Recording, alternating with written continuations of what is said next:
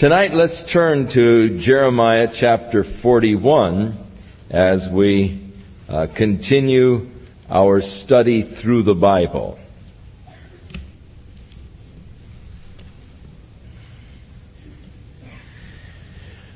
Now, these are prophecies that Jeremiah made to the people after Nebuchadnezzar had come and carried away King Zedekiah as a captive to Babylon and left the poor of the people in the land, and he gave unto Gedaliah the office of governor over the people that remained there in the land. Jeremiah was given his choice of going to Babylon, where he was promised special treatment, or of staying in the land with the people. And Jeremiah opted for staying in the land with the people. And so Jeremiah continued then to prophesy to the people that remained there in the land. Now he dates this particular prophecy in the 7th month, that Ishmael, the son of Nethaniah, who was of the royal seed, and the princes of the king, even 10 men that were with him, came to Gedaliah, the son of Ahikam, to Mizpah, and there they did eat bread together in Mizpah. Now this would have been about 3 months after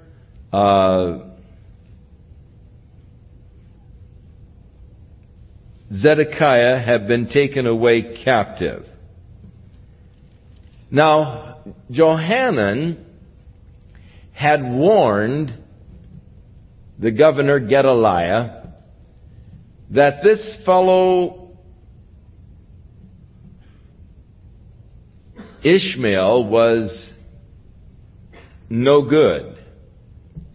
He said, the king of the Ammonites has really sent him to murder you. He said, let me go out secretly and I'll take care of him.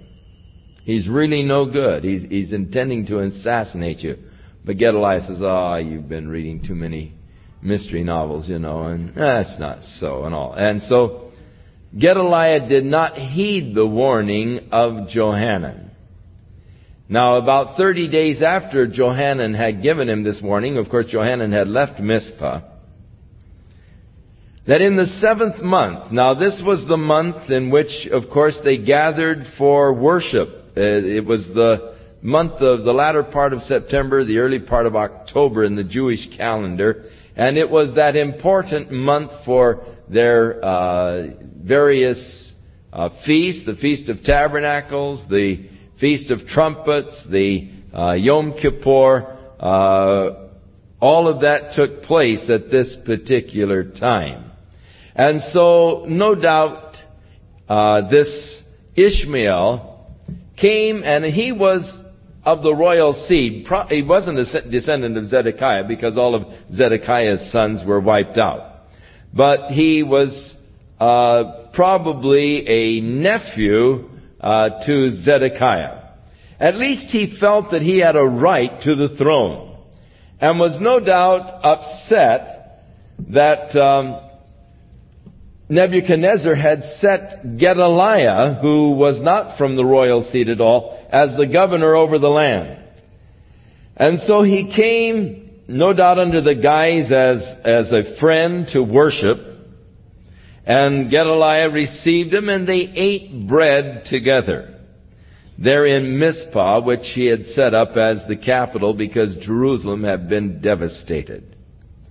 Then Ishmael arose, and the 10 men that were with him, and they smote Gedaliah with a sword, and they killed him whom the king of Babylon had made governor over the land. And Ishmael also slew all the Jews that were with him there at Mizpah, and the Chaldeans that were there, that is, the men of war. Now, all is to be thought of in a not in a literal sense, but all of those that might rise up against him, all of the military men that were there, all of the men that had surrounded him, his officers, and those that were his military men who could retaliate against Ishmael.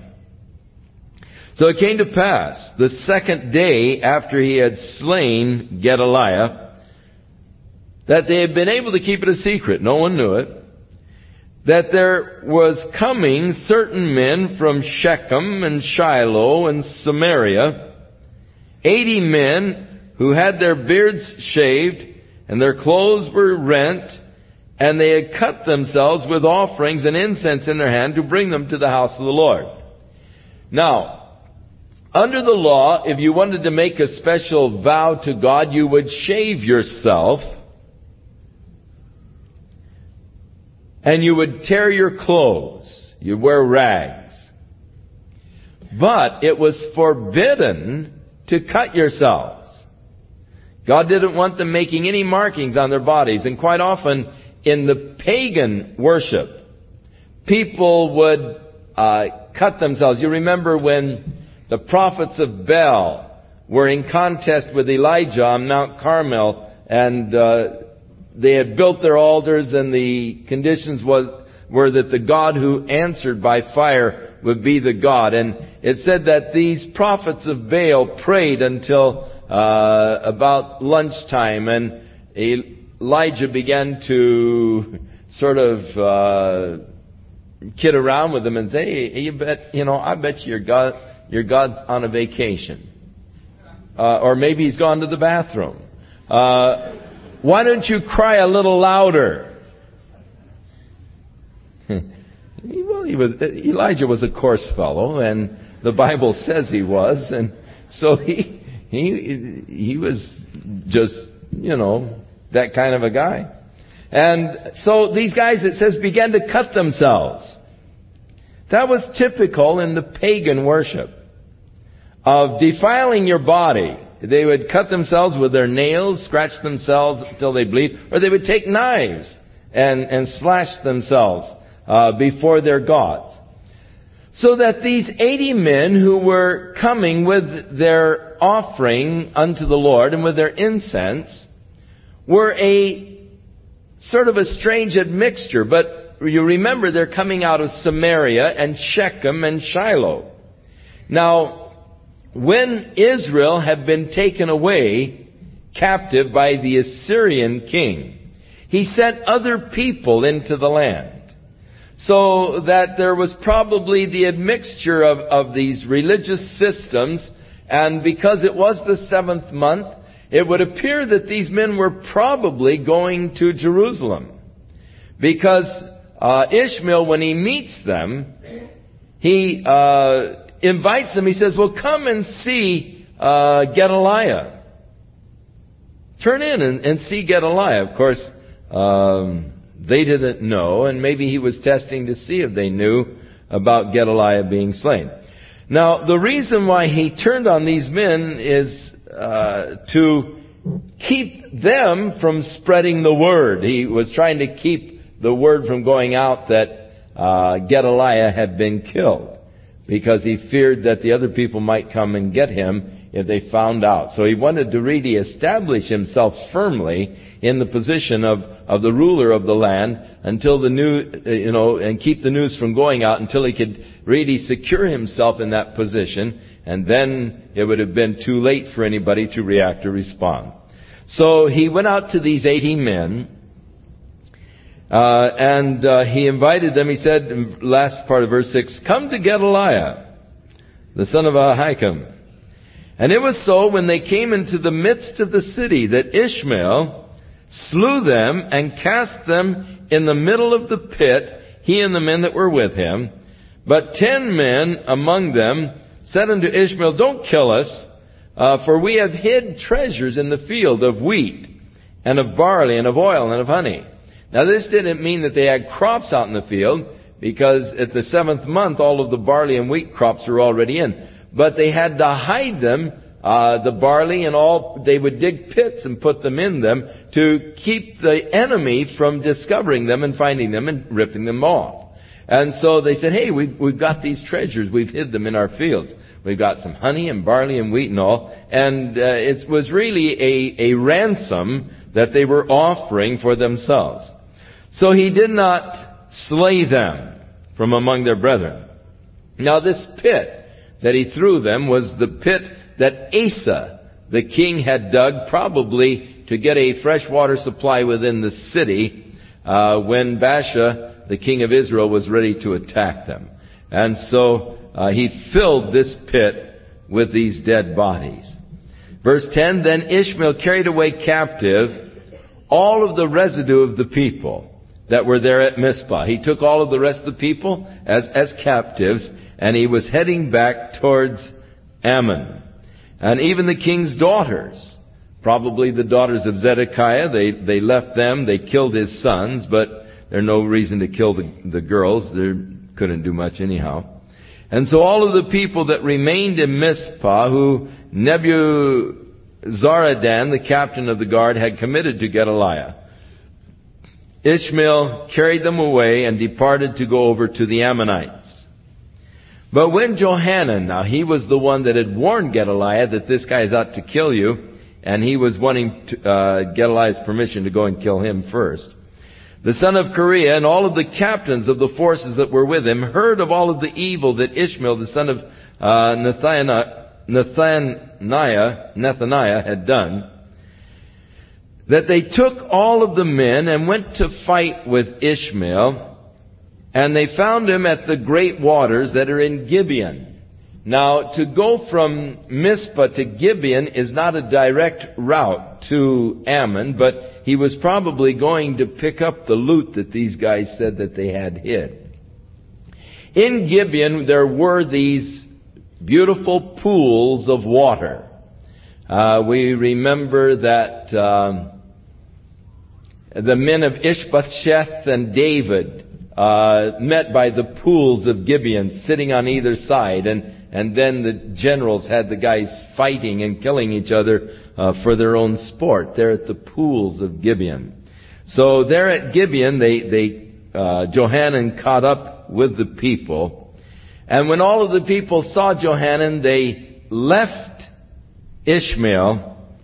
And Ishmael, of course, escaped and returned to Ammon. Then Johanan, verse 16, and all of his captains and the forces that were with him, and all of the remnant of the people that he had recovered from Ishmael, they were brought again from Gibeon, and they departed and dwelt in Chimham, which is by Bethlehem. In other words, they started south toward Egypt. They were fearful now of the retaliation of Nebuchadnezzar because Gedaliah had been slain. And so they were heading south now and were as far as Chimham, which was near Bethlehem. And so it indicates that they already had purposed in their hearts to go to Egypt. It's something they'd already determined to do. Because of the Chaldeans, for they were afraid of them, because Ishmael, the son of Nethaniah, had killed Gedaliah, and he was the appointed governor from the Babylonian Nebuchadnezzar. So in chapter 42, then all of the captains of the forces, and Johanan, the son of Kareah,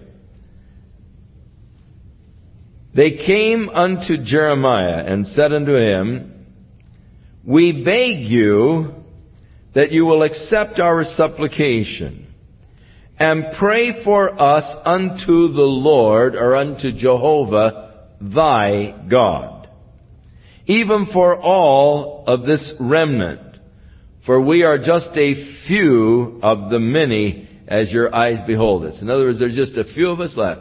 Now pray to the Lord your God for us, that the Lord, or Jehovah thy God, may show us the way wherein we may walk, and the thing that we may do. So they're asking now that Jeremiah will seek the Lord for guidance. Now notice that they are saying, the Lord thy God, or Jehovah thy God.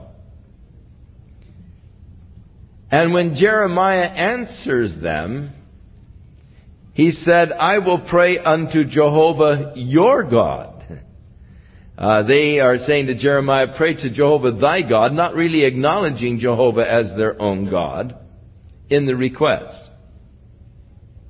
But Jeremiah turns it around and says, I will pray unto Jehovah thy God, and then later on he mentions Jehovah our God.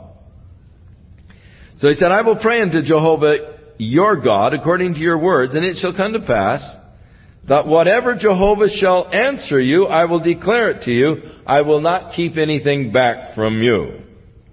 Then they said to Jeremiah, Jehovah be a true and faithful witness between us, if we do not even according to all the things which Jehovah thy God shall send thee to us.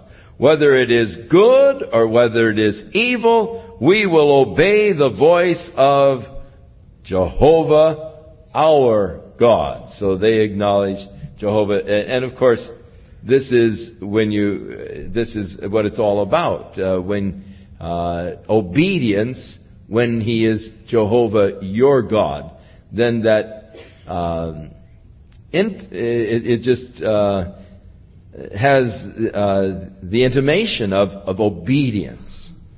That's what worshiping or serving God is all about. That is submission to God as Lord of our lives. And God being a title is the title of that master of your life. What is it that masters your life? That's your God. People say, well, I don't believe in God. That's not true. Everybody is mastered by some principle, some ideal. And whatever it is that masters your life, that is your God. So when you acknowledge God, you're acknowledging whatever force or guiding or directing principle there is in your life. And you're always obedient to that guiding force or principle of your life. So inquire. Now here they are. Look, we promise. We will obey. Whatever the Lord tells us, if it's good or if it's bad, we'll obey it. The Lord judge between us. We're going to obey it. So it came to pass after 10 days. Now, this is interesting to me, because Jeremiah no doubt had a pretty good connection. We read all the way through how the word of the Lord was coming to Jeremiah in so many different situations. And here he is coming to the Lord now for a specific purpose. To receive instruction and guidance from God for these people who are asking him to seek the Lord for them. And it's interesting to me that he did not hear for 10 days. How often when we come to God are we looking and expecting for an immediate response? And if God doesn't speak in the first 5 minutes that I give him the opportunity, well then I'll try something else, After all, I waited here for 5 minutes to give God a chance to talk to me. And yet here is Jeremiah waiting for 10 days to hear the word of the Lord. God's timing does not always coincide with mine. I so often look at a situation and I say, well, Lord, as I see it, you have just about 5 hours to take care of this situation. And if in the next 5 hours you don't do something, it's down the tubes. It's too late. So you got 5 hours to do your work, Lord. And then I come back and say, well, Lord, 60 minutes. It's about all you've got. Lord, you've got about 5 minutes. Oh, Lord. You're too late. You had your chance. too bad. Now I'm going to have to step in and do something, Lord, because you didn't make it. And there are so many cases where I was so certain that God missed His chance. And yet, I found out later that I was just ahead of God's schedule. I was going by my watch, and He was going by His eternal clock. And God worked, and God did it. And I thought, it's too late. He can't do it now.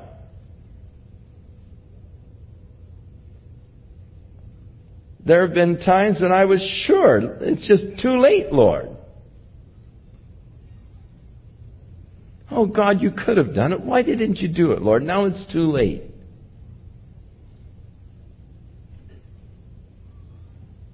You know, oftentimes God delays the answers to prayer in order that He might give more. You remember when Hannah had gone with her husband Elkanah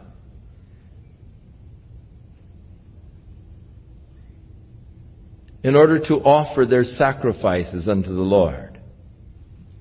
And Elkanah looked at her and he says, "How come you're so depressed?" She said, "Oh, your other wife and I have been having a real time."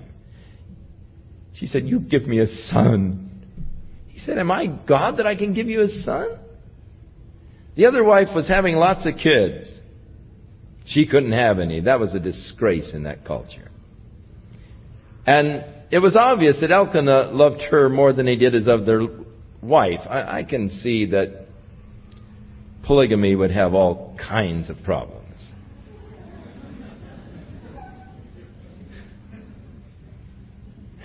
Who can handle one?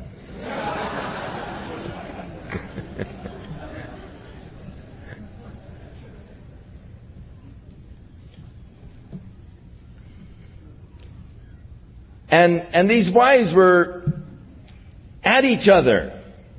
And this other one was really getting to Hannah because she didn't have any children. And so she said, "Give me a son or I perish." And he said, "Am I God that I can give you a child?" He said, "But look, you've got me. Aren't I worth many sons to you?" And it didn't work. She didn't answer him, but her silence said a lot. So when they came to the house of the Lord, she was in such bitterness over this whole issue that she was there on the temple steps, or on the steps of the temple wasn't built then, but there on the steps of the court, of the place of worship, tabernacle. And she was pouring out her soul to God in deep bitterness, and so much so that she wasn't even uttering the words. Just her mouth was moving, but she wasn't uttering the words. And Eli, the priest, came by and looked at her there in that, just tense and strained condition. And he said, "Woman, you better leave the bottle alone. It'll take you to the bottom." She said, "I'm not drunk, sir. I'm not a woman of wine." She said, "My soul is bitterly grieved before God." And he said, "Go your way. God grant your request." Well, what she was praying was, "God, if you'll just give me a son, I'll give him back to you all the days of his life." Well, you see, the condition of Israel was so low that God couldn't find any man to lead the people. God needed a man. God couldn't find a man, so He had to find a woman in order to get a man. And He got her attention by closing up her womb and making her childless. And no doubt she had prayed many, many times that God would give her a child, take away the disgrace of her barrenness. But God waited. God delayed the answer. God was intending all the time to answer her prayer, but God needed a man. And so He delayed the answer until her prayer came into harmony with the will of God. Lord, if you'll just give me a man-child, I'll give him back to you. All right. Now you're in harmony with the purpose of God. And she bore a son, and she called his name Samuel. And he became one of the greatest leaders of Israel, leading them out of sure tragedy in that particular period of history, and became a marvelous prophet and priest of God. God delayed the prayer, answering the prayer in order that He might give more. God oftentimes does that for us. Jeremiah waited for 10 days, and the word of the Lord came to Jeremiah. And so he called Johanan and all of those captains that were with him, and all of the people together. They're down near Bethlehem. They're on their road towards Egypt. And he said unto them, Thus saith Jehovah, the God of Israel, unto whom ye sent me to present your supplication before Him. If you will still abide in this land, then will I build you and not pull you down, and I will plant you and not pluck you up. For I repent me of the evil that I have done unto you. And again, here the idea of repent, it's a term that we use of God because we describe the actions of God in human terms. But we read that God is not a man, Deuteronomy, that He should repent. Hath He not spoken? Shall He not perform it? But yet, God is saying, I have changed from the evil, or I've completed the evil that I've purposed upon you, and I'm not going to bring any further evil, basically, is what God is saying. Don't be afraid of the king of Babylon, of whom you are afraid. For I am with you to save you and to deliver you from his hand. And I will show mercies unto you, that he may have mercy upon you and cause you to return to your own land. Now don't be afraid of Nebuchadnezzar, the king of Babylon. You don't need to fear him. You are afraid of him, but you don't need to be afraid of him. For I will have mercy upon you, and I will give you mercy in his eyes, that he'll return you to the land. But if you say, we will not dwell in this land, neither obey the voice of the Lord your God, saying, no, we will go into the land of Egypt, where we shall see no war, nor hear the sound of the trumpet, nor have hunger of bread, and there will we dwell. So this is what was in the back of their minds in going to Egypt. We'll be able to escape war. We won't hear the sound of trumpets. That is, the trumpets that are calling the troops to battle. We'll not have hunger, and there will we dwell. So their going to Egypt was a case of convenience. It was a peace at any price kind of a thing. We'll escape from war, the sound of the trumpets of war. And there we'll have ease. We'll eat bread and have plenty. Now therefore hear the word of the Lord, ye remnant of Judah. Thus saith the Lord of hosts, the God of Israel. If you wholly set your faces to enter into Egypt, and go to sojourn there, then it shall come to pass that the sword which you feared will overtake you, and the famine of which you are afraid will follow close after you there in Egypt, and there you will die. So shall it be when the men that set their faces to go to Egypt to sojourn there, they shall die by the sword, by the famine, by the pestilence, and none of them shall remain or escape from the evil that I will bring upon them. For thus saith the Lord of hosts, the God of Israel, as mine anger and fury has been poured forth upon the inhabitants of Jerusalem, so shall my fury be poured forth upon you when you enter into Egypt. And you shall be an execration and an astonishment and a curse and a reproach, and ye shall see this place no more. The Lord hath said concerning you, O remnant of Judah, go not into Egypt. Know certainly that I have admonished you this day.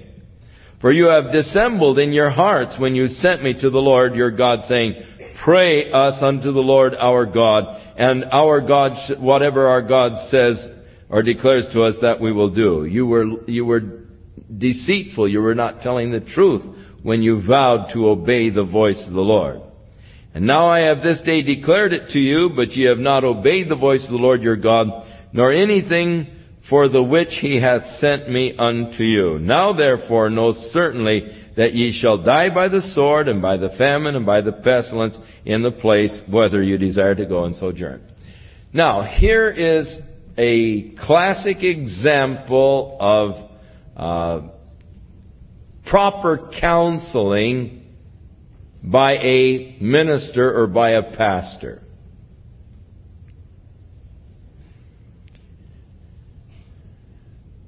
As pastors, we really are not here to give you legal advice. Nor are we here to give you medical advice. Nor are we here to give you psychological counseling. We are here to give spiritual counseling to people and to talk to them concerning their spiritual problems, and that's all that we're qualified to do.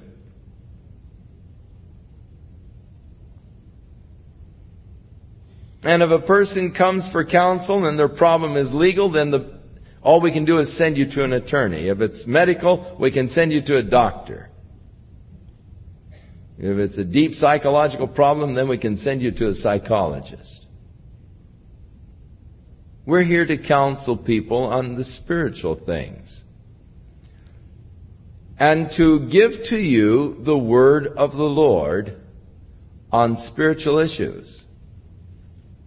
Now, we cannot force your action. All we can do is give you the alternatives. Here's what the Lord says about this. If you stay here, then this is what God is going to do for you, and this is what God has promised to do. If you go down there, then this is what is going to happen. And this is what the Lord says will happen if you go down there.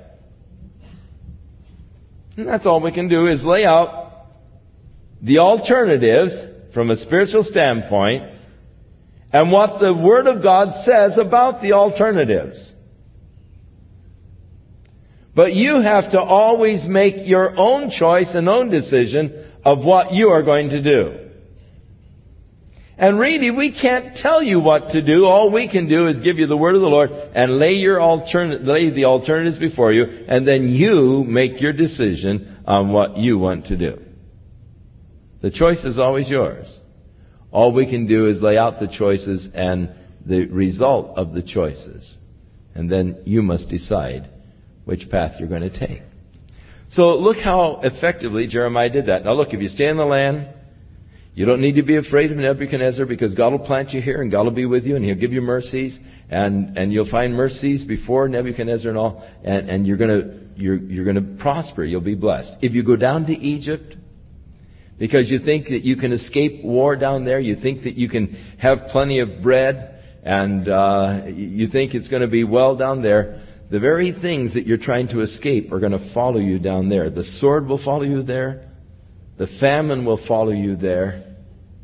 War and the famine that you're worried about here, they'll follow you there, and you'll die in Egypt. You'll never come back to the land again. You're going to perish in Egypt. It's all over if you go down there. That's it. It's over for you. And so he told them what the Lord had said. And the Lord just gave to them the various choices and the consequence of each choice. So it came to pass, when Jeremiah was through speaking to all of the people the words of Jehovah their God. Then spake Azariah and Johanan and all of the proud men, saying to Jeremiah, You're speaking falsely.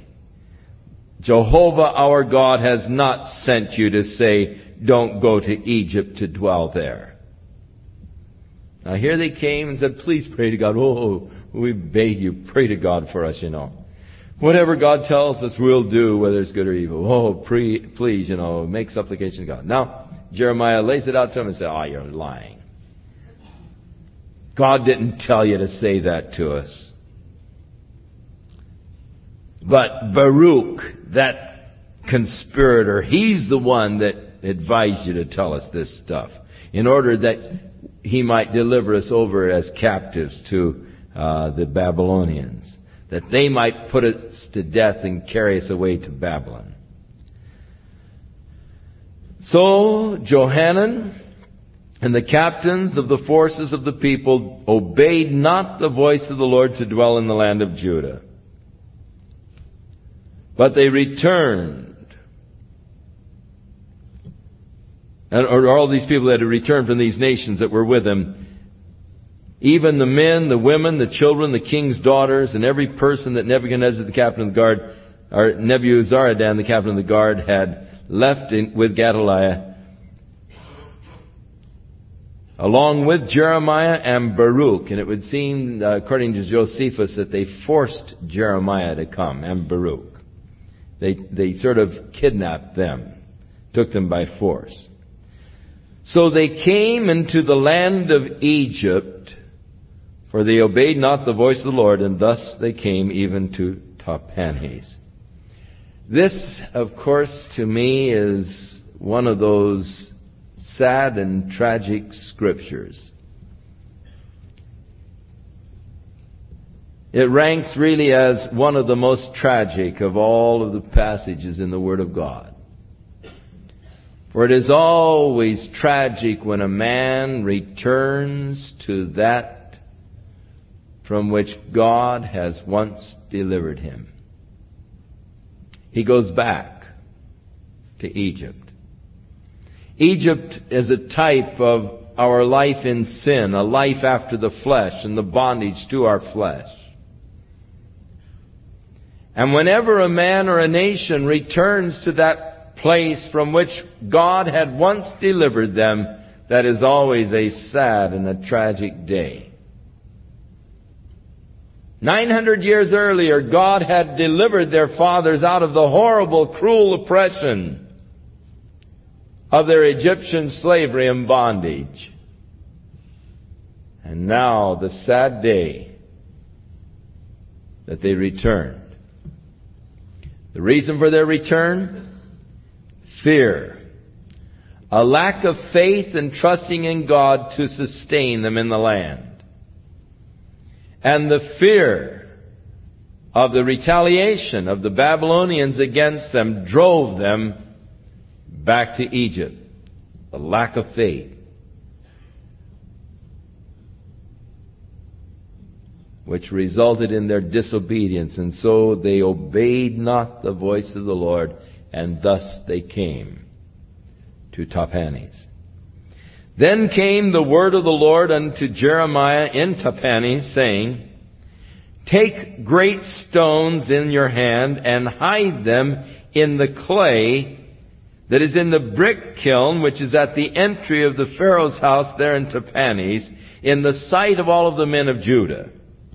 And say unto them, Thus saith the Lord of hosts, the God of Israel, Behold, I will send and take Nebuchadnezzar, the king of Babylon, my servant, and will set his throne upon these stones that I have hid, and he shall spread his royal pavilion over them.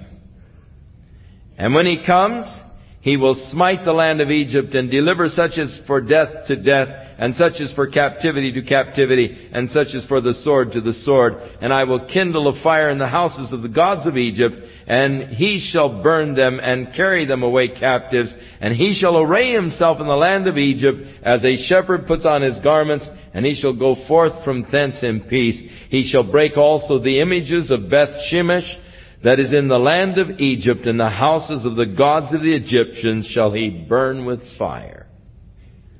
So God said, take these great stones and put them in this clay pit where they had taken out the clay to make the bricks, in the sight of all of the people, and say unto them, over the top of these stones, Nebuchadnezzar is going to build the pavilion of his court.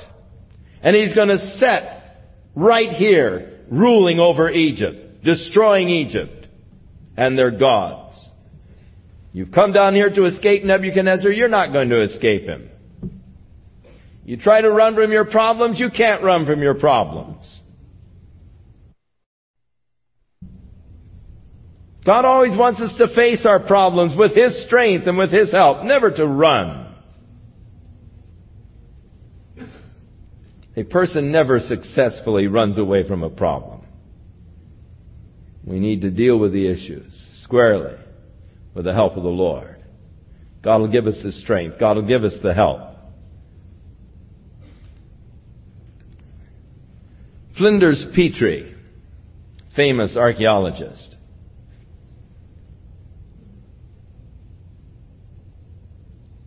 several years ago now, I think it was in the 20s, was excavating in Egypt Tel Defna. And as he was excavating there in Tel Defna, he came across this big paved pavilion,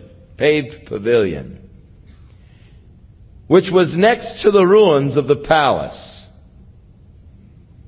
And he dug under the bricks of this pavilion and found these very stones that Jeremiah had buried. These stones are now in a museum, the last I heard in Cairo.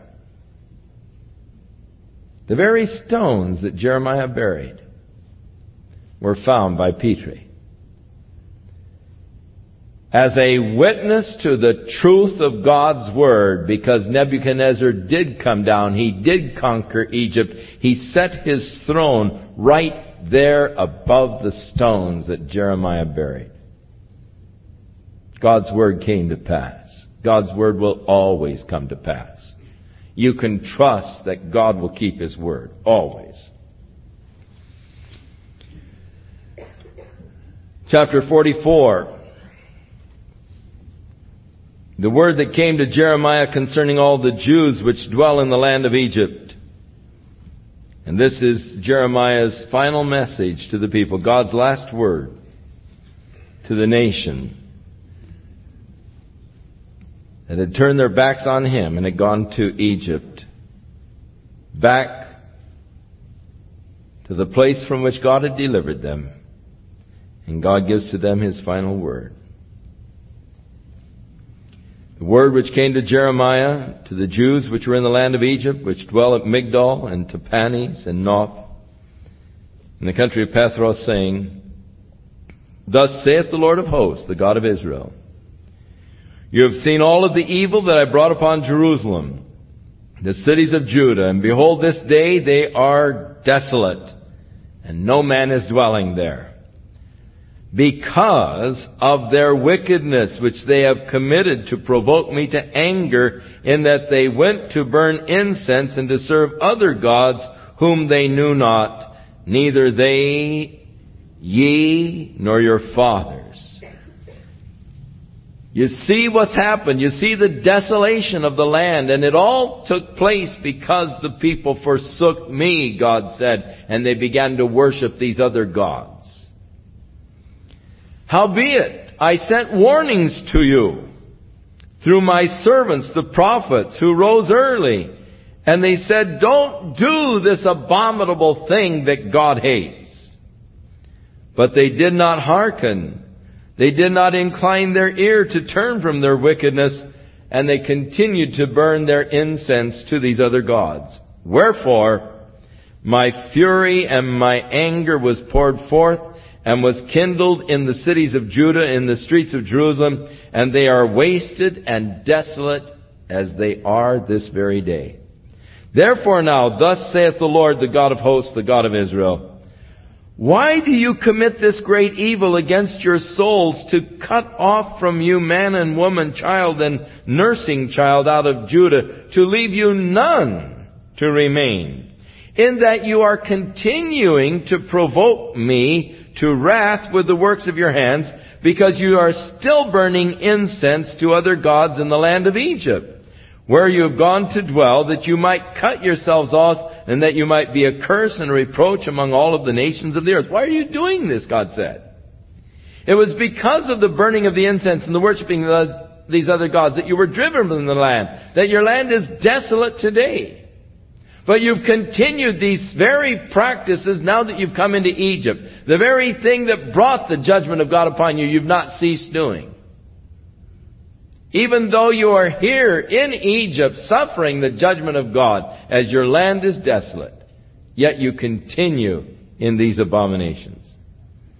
Have you forgotten the wickedness of your fathers and the wickedness of the kings of Judah and the wickedness of their wives and your own wickedness and the wickedness of your wives, which they have committed in the land of Judah and in the streets of Jerusalem?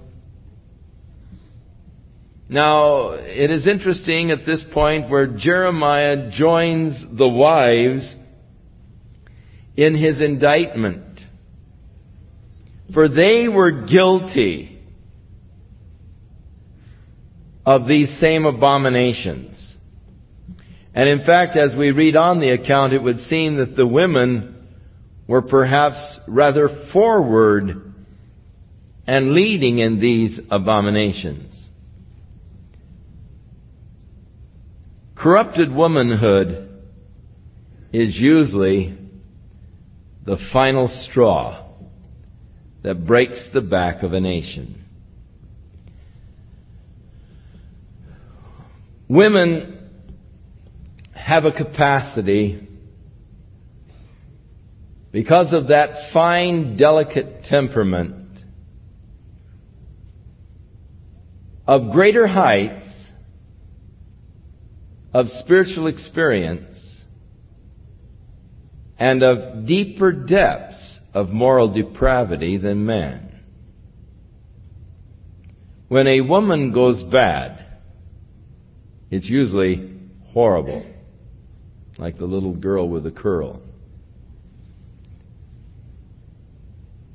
When she's bad, she's horrid. Men are coarser in their nature, and man's spectrum is rather narrow in a coarse median. Whereas a woman capable by her fine, beautiful temperament of higher highs, she's also capable of lower lows. The spectrum of the woman moves in a much broader spectrum than does man. So that when the woman falls, she so often goes to the bottom. And when that takes place, it's all over. It is interesting that women so often in the churches take leading roles of spirituality in the prayer groups, in service groups and all.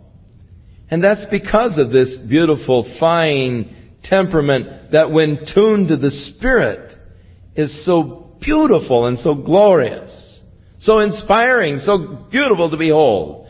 A woman walking with the Lord in that beautiful, fine, keen temperament that is so sensitive and attuned to the things of God and the things of the Spirit. So often,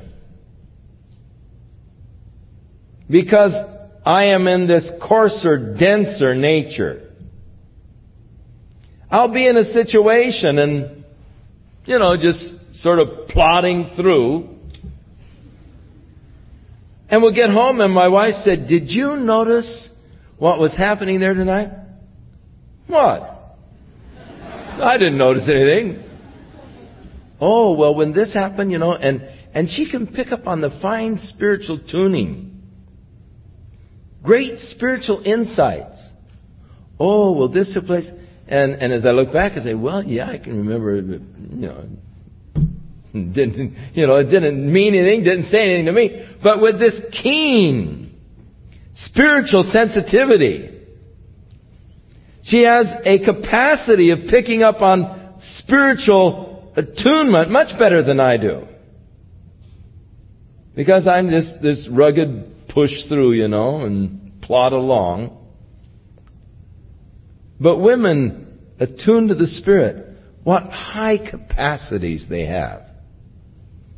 What keen spiritual insights. And how beautiful it is to see a woman walking in the Spirit.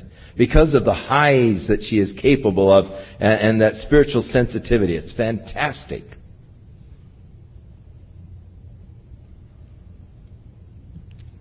But on the other end of the spectrum, it's tragic. Now, Jeremiah is speaking how that the wives had joined in. And he joins them in this indictment. The wickedness of their wives and of your wives. And they are not humbled. He's talking about their wives.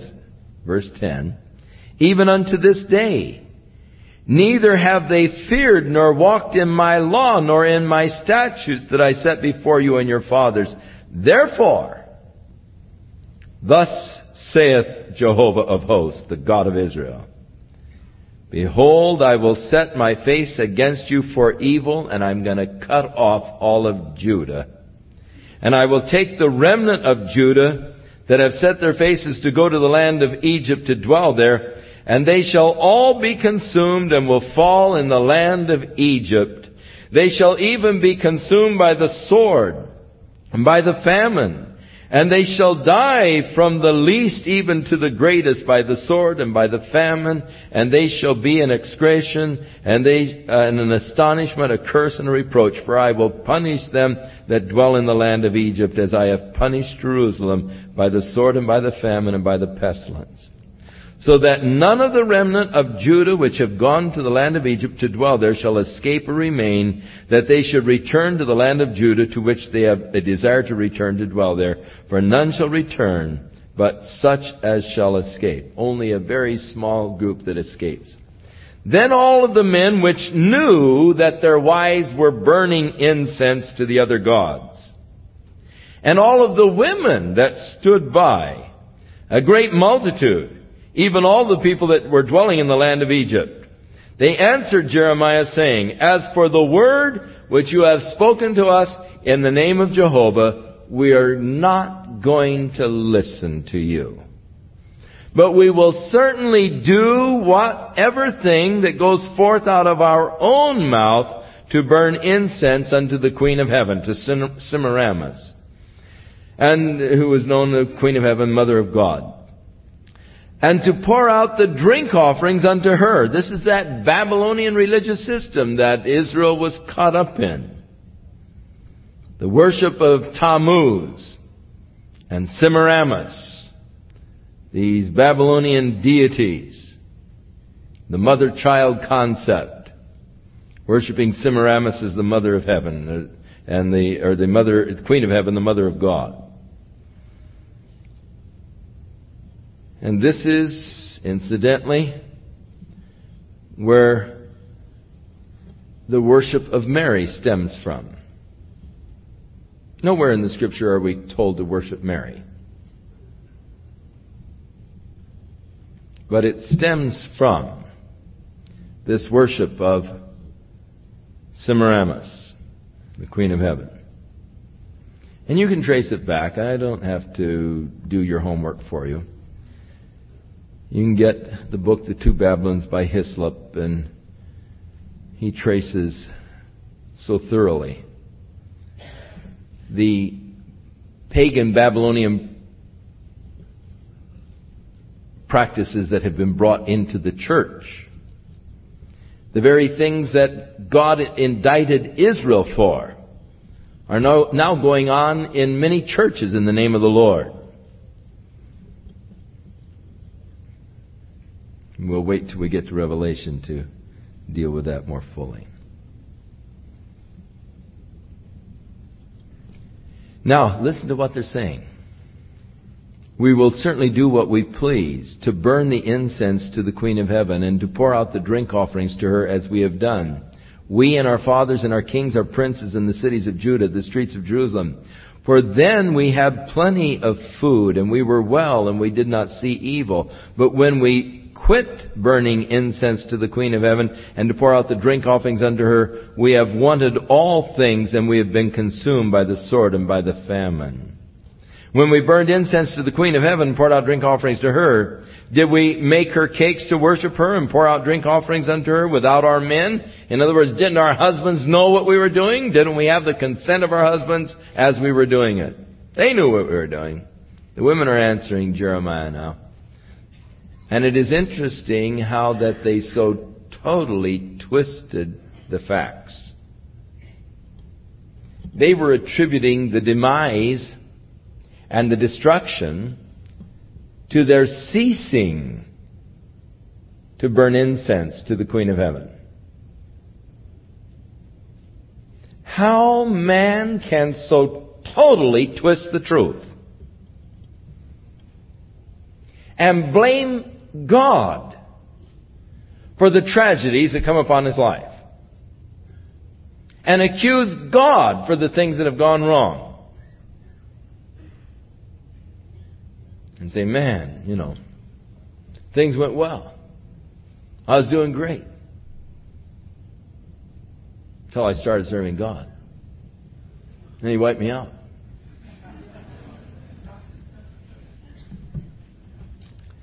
And here, they were blaming their destruction upon the fact that they had quit burning the incense to the Queen of Heaven. As long as we were faithful to her, she was blessing us. We had plenty of food. Things were great. Until we ceased burning incense to her. And now all of this calamity has come upon us. And after all, our husbands knew what we were doing. Then Jeremiah said unto all the people and to the men and to the women that had given him this answer, the incense that you have burned in the cities of Judah, in your streets of Jerusalem, you and your fathers, your kings, your princes, the people of the land,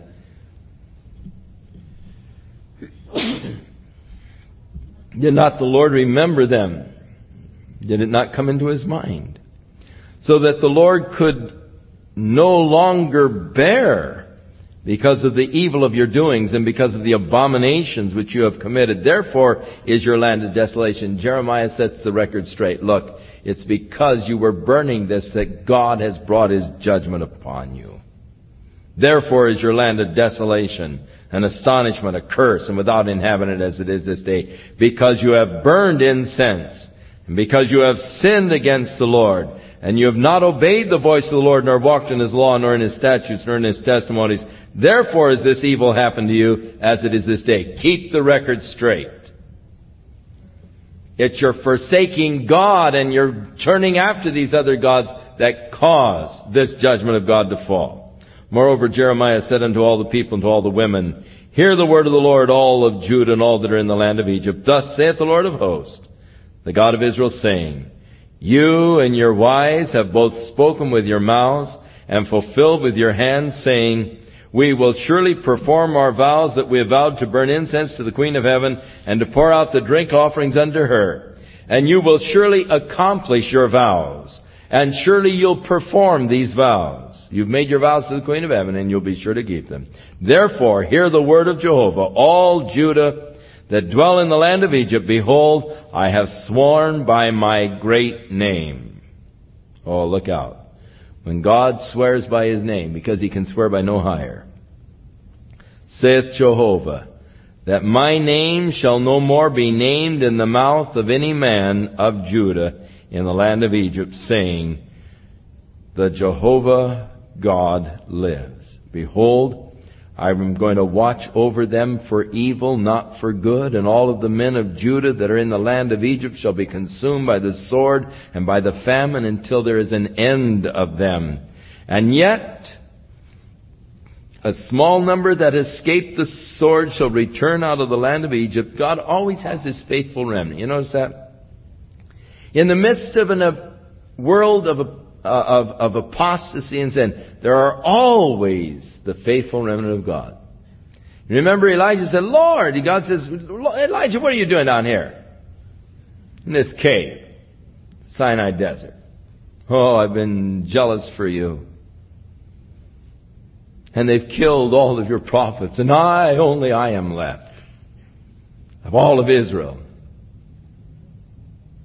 God says, that's not true. Elijah, I have 7,000 who have not bowed their knee to Baal. God knew them. There was the faithful remnant. A lot of times we think we're the only ones, but God has His faithful remnant always.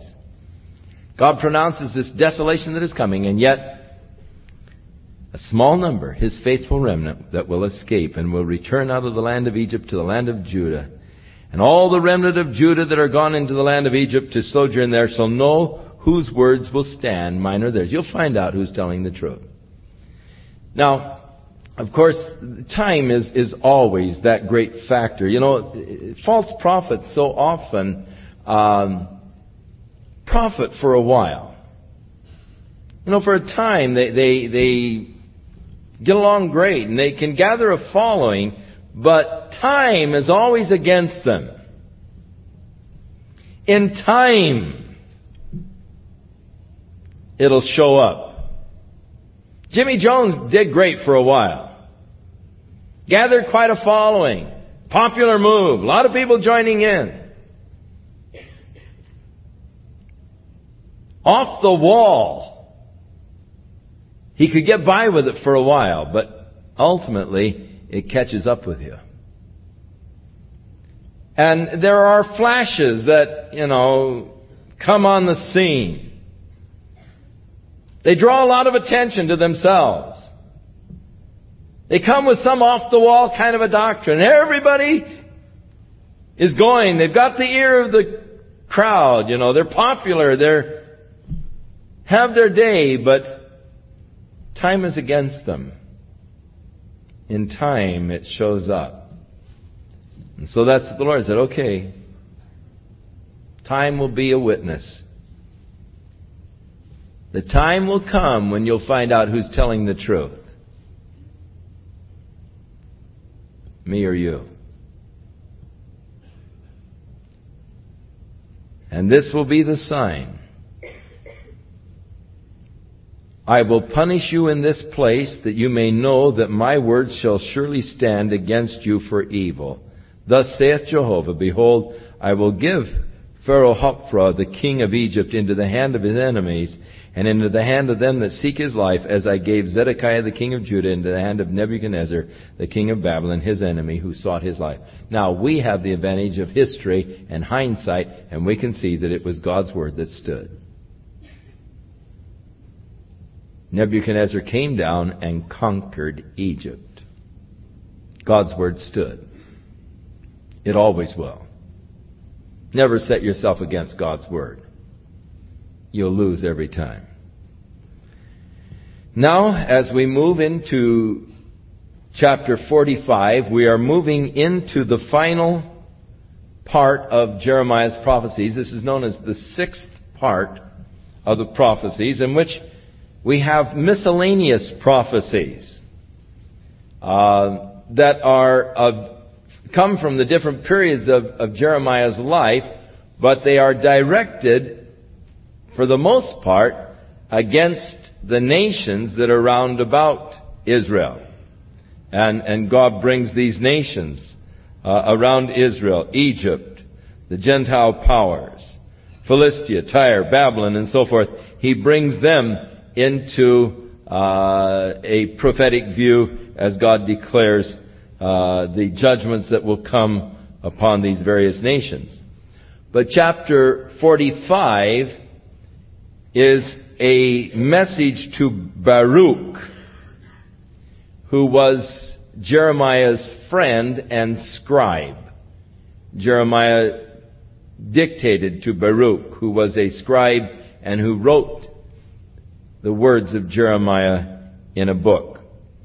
So this is the word that Jeremiah the prophet spoke to Baruch, the son of Neriah, when he had written these words in a book at the mouth of Jeremiah in the 4th year of Jehoiakim, the son of Josiah, the king's reign. Now, you remember Jehoiakim took this scroll and he cut it with his penknife and tossed it in the fire.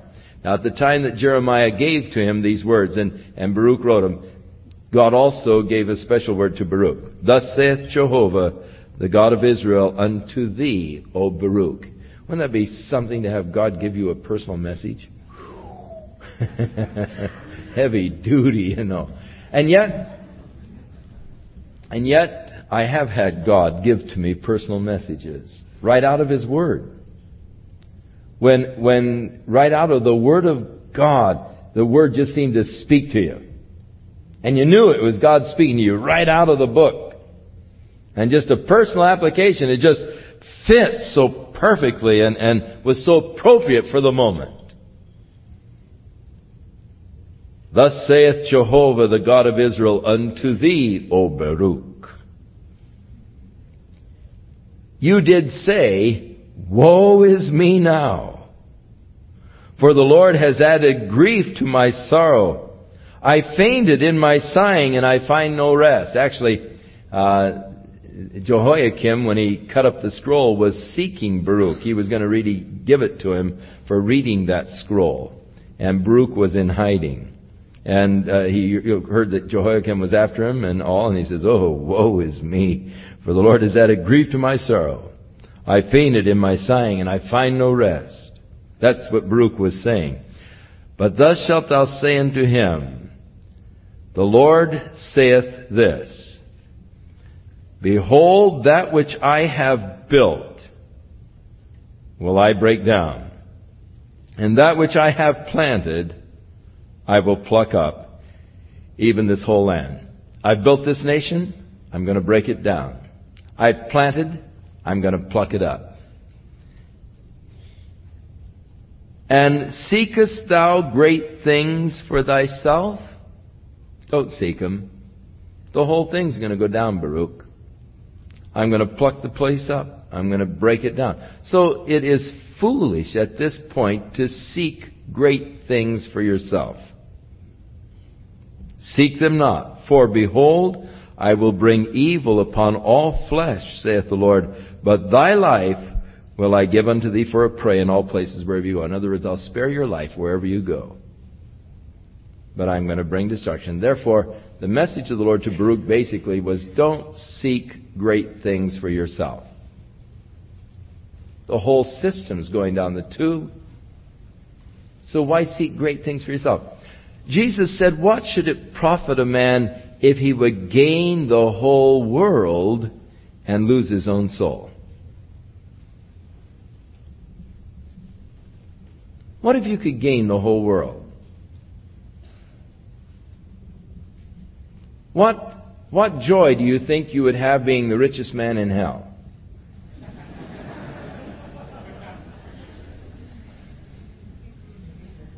What should it profit a man if he would gain the whole world and lose his own soul? Don't seek great things for yourself. It's all coming down, Baruch. Don't worry about it. Don't seek a great name. Don't seek greatness for yourself. Just seek God. God will protect you. Wherever you go, He'll be with you. He'll give you your life. But don't seek after great things for yourself. Jeremiah had one of the most difficult ministries that any servant of God has ever been called to perform. For from the beginning, his ministry was destined for failure. God told Jeremiah in the beginning, I'm going to send you to these people, but they're not going to listen to you. And so it happened. Jeremiah came and spoke the word of the Lord faithfully to them, but they didn't listen. And because they will not listen, thus I am going to bring upon them all of the evil that I have declared. And Jeremiah had to stand by helplessly, knowing what was happening, seeing the decay, seeing the downhill plunge, seeing the people headed towards destruction, calling out, crying out, warning them, but unable to do anything to turn them or to stop them from their own disastrous path to oblivion. He had to watch and oversee the death of the nation, that God might be faithful and righteous in His judgment, so that no one could say, well, God didn't warn us, or God didn't tell us, or, oh, if God had only told us, things would be different. God is always faithful. He always has His servants there to warn and to speak the truth.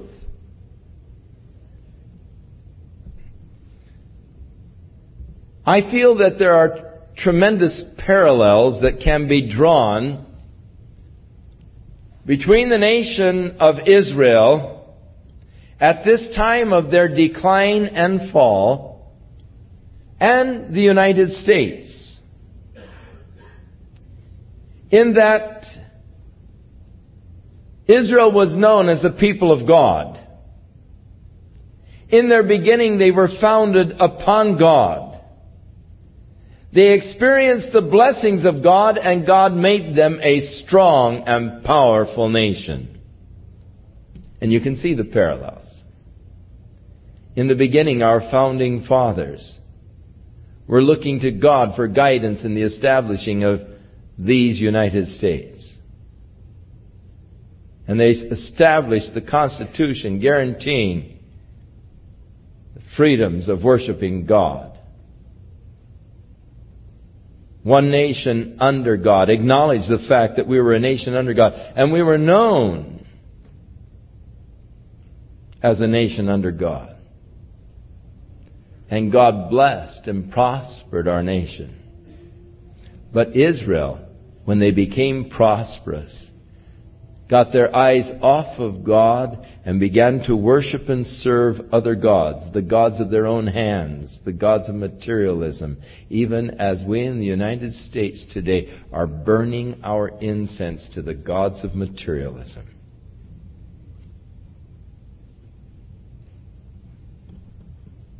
And having forsaken the true and the living God, they became forsaken by God. And they were weakened. And they ultimately fell. Jeremiah had to watch the fall. Seeing what was going on, warning them, but with no avail. He had to see the tragic consequence of a nation who had turned their backs on God.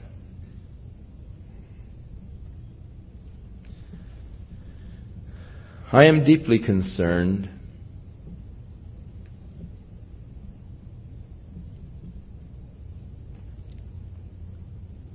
of the horrible moral conditions that exist in the United States today.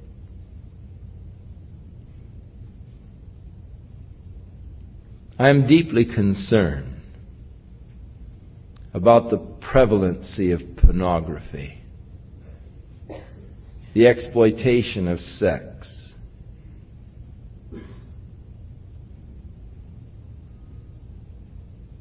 of the openness of homosexuals and lesbians, and of the latest advocating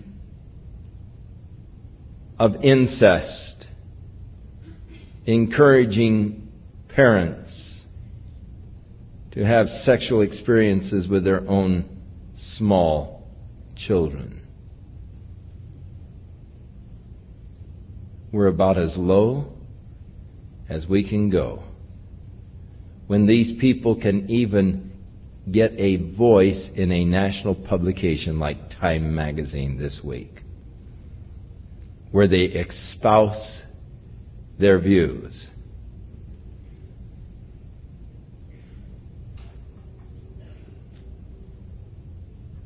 It can't go on. Now, God has His faithful remnant, and God will be faithful to His remnant. They shall escape. But the judgment of God is going to fall heavy and hard. You can be sure of that.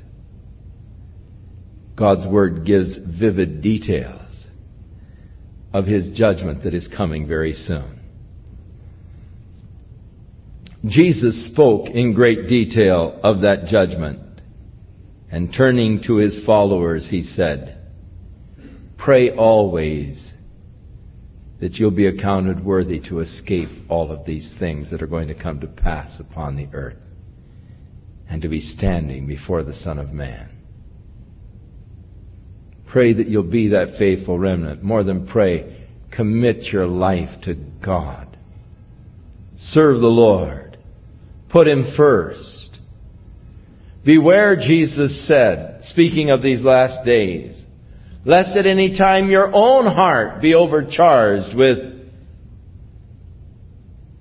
surfeiting, the dining pleasures, drinking, drunkenness, or the cares of this life, that day come upon you by surprise. For it will come as a surprise upon all who are dwelling upon the earth. Be careful it doesn't take you by surprise. Live after the Spirit. Walk after the Spirit. Be led by the Spirit. Turn from a life of the flesh and the seeking of the satisfying or gratifying of your flesh to live a life after the Spirit. Seek the Lord while He may be found. Call upon Him while He is near. And seek first the kingdom of God and His righteousness.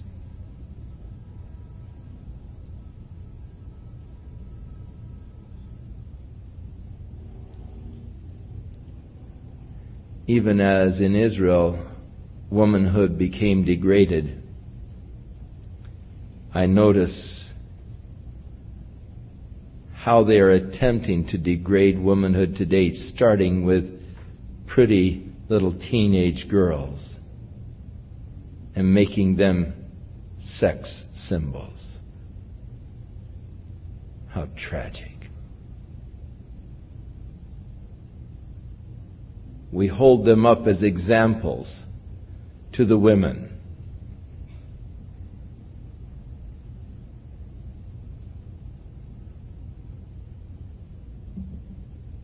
God help us. For when women become degraded, that's always the final straw.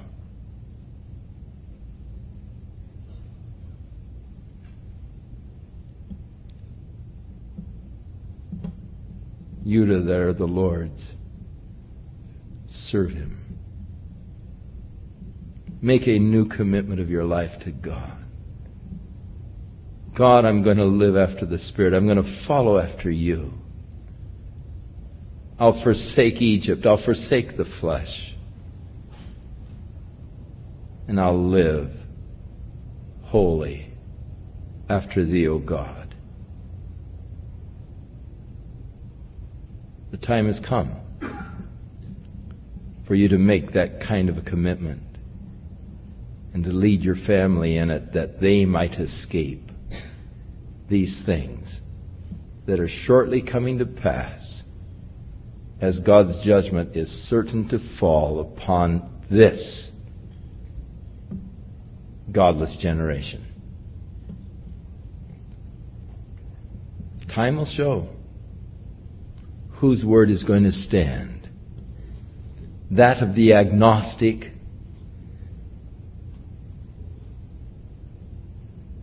or that of God? That of the liberal press? That of the mocker? Or that of the true and the living God?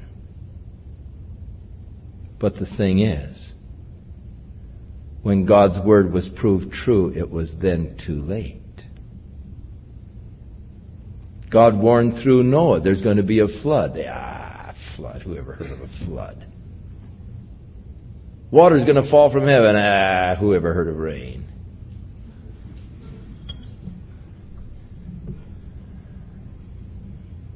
Noah went in. God shut the door. It began to rain. Whoa, we believe you now. Wow. Too late.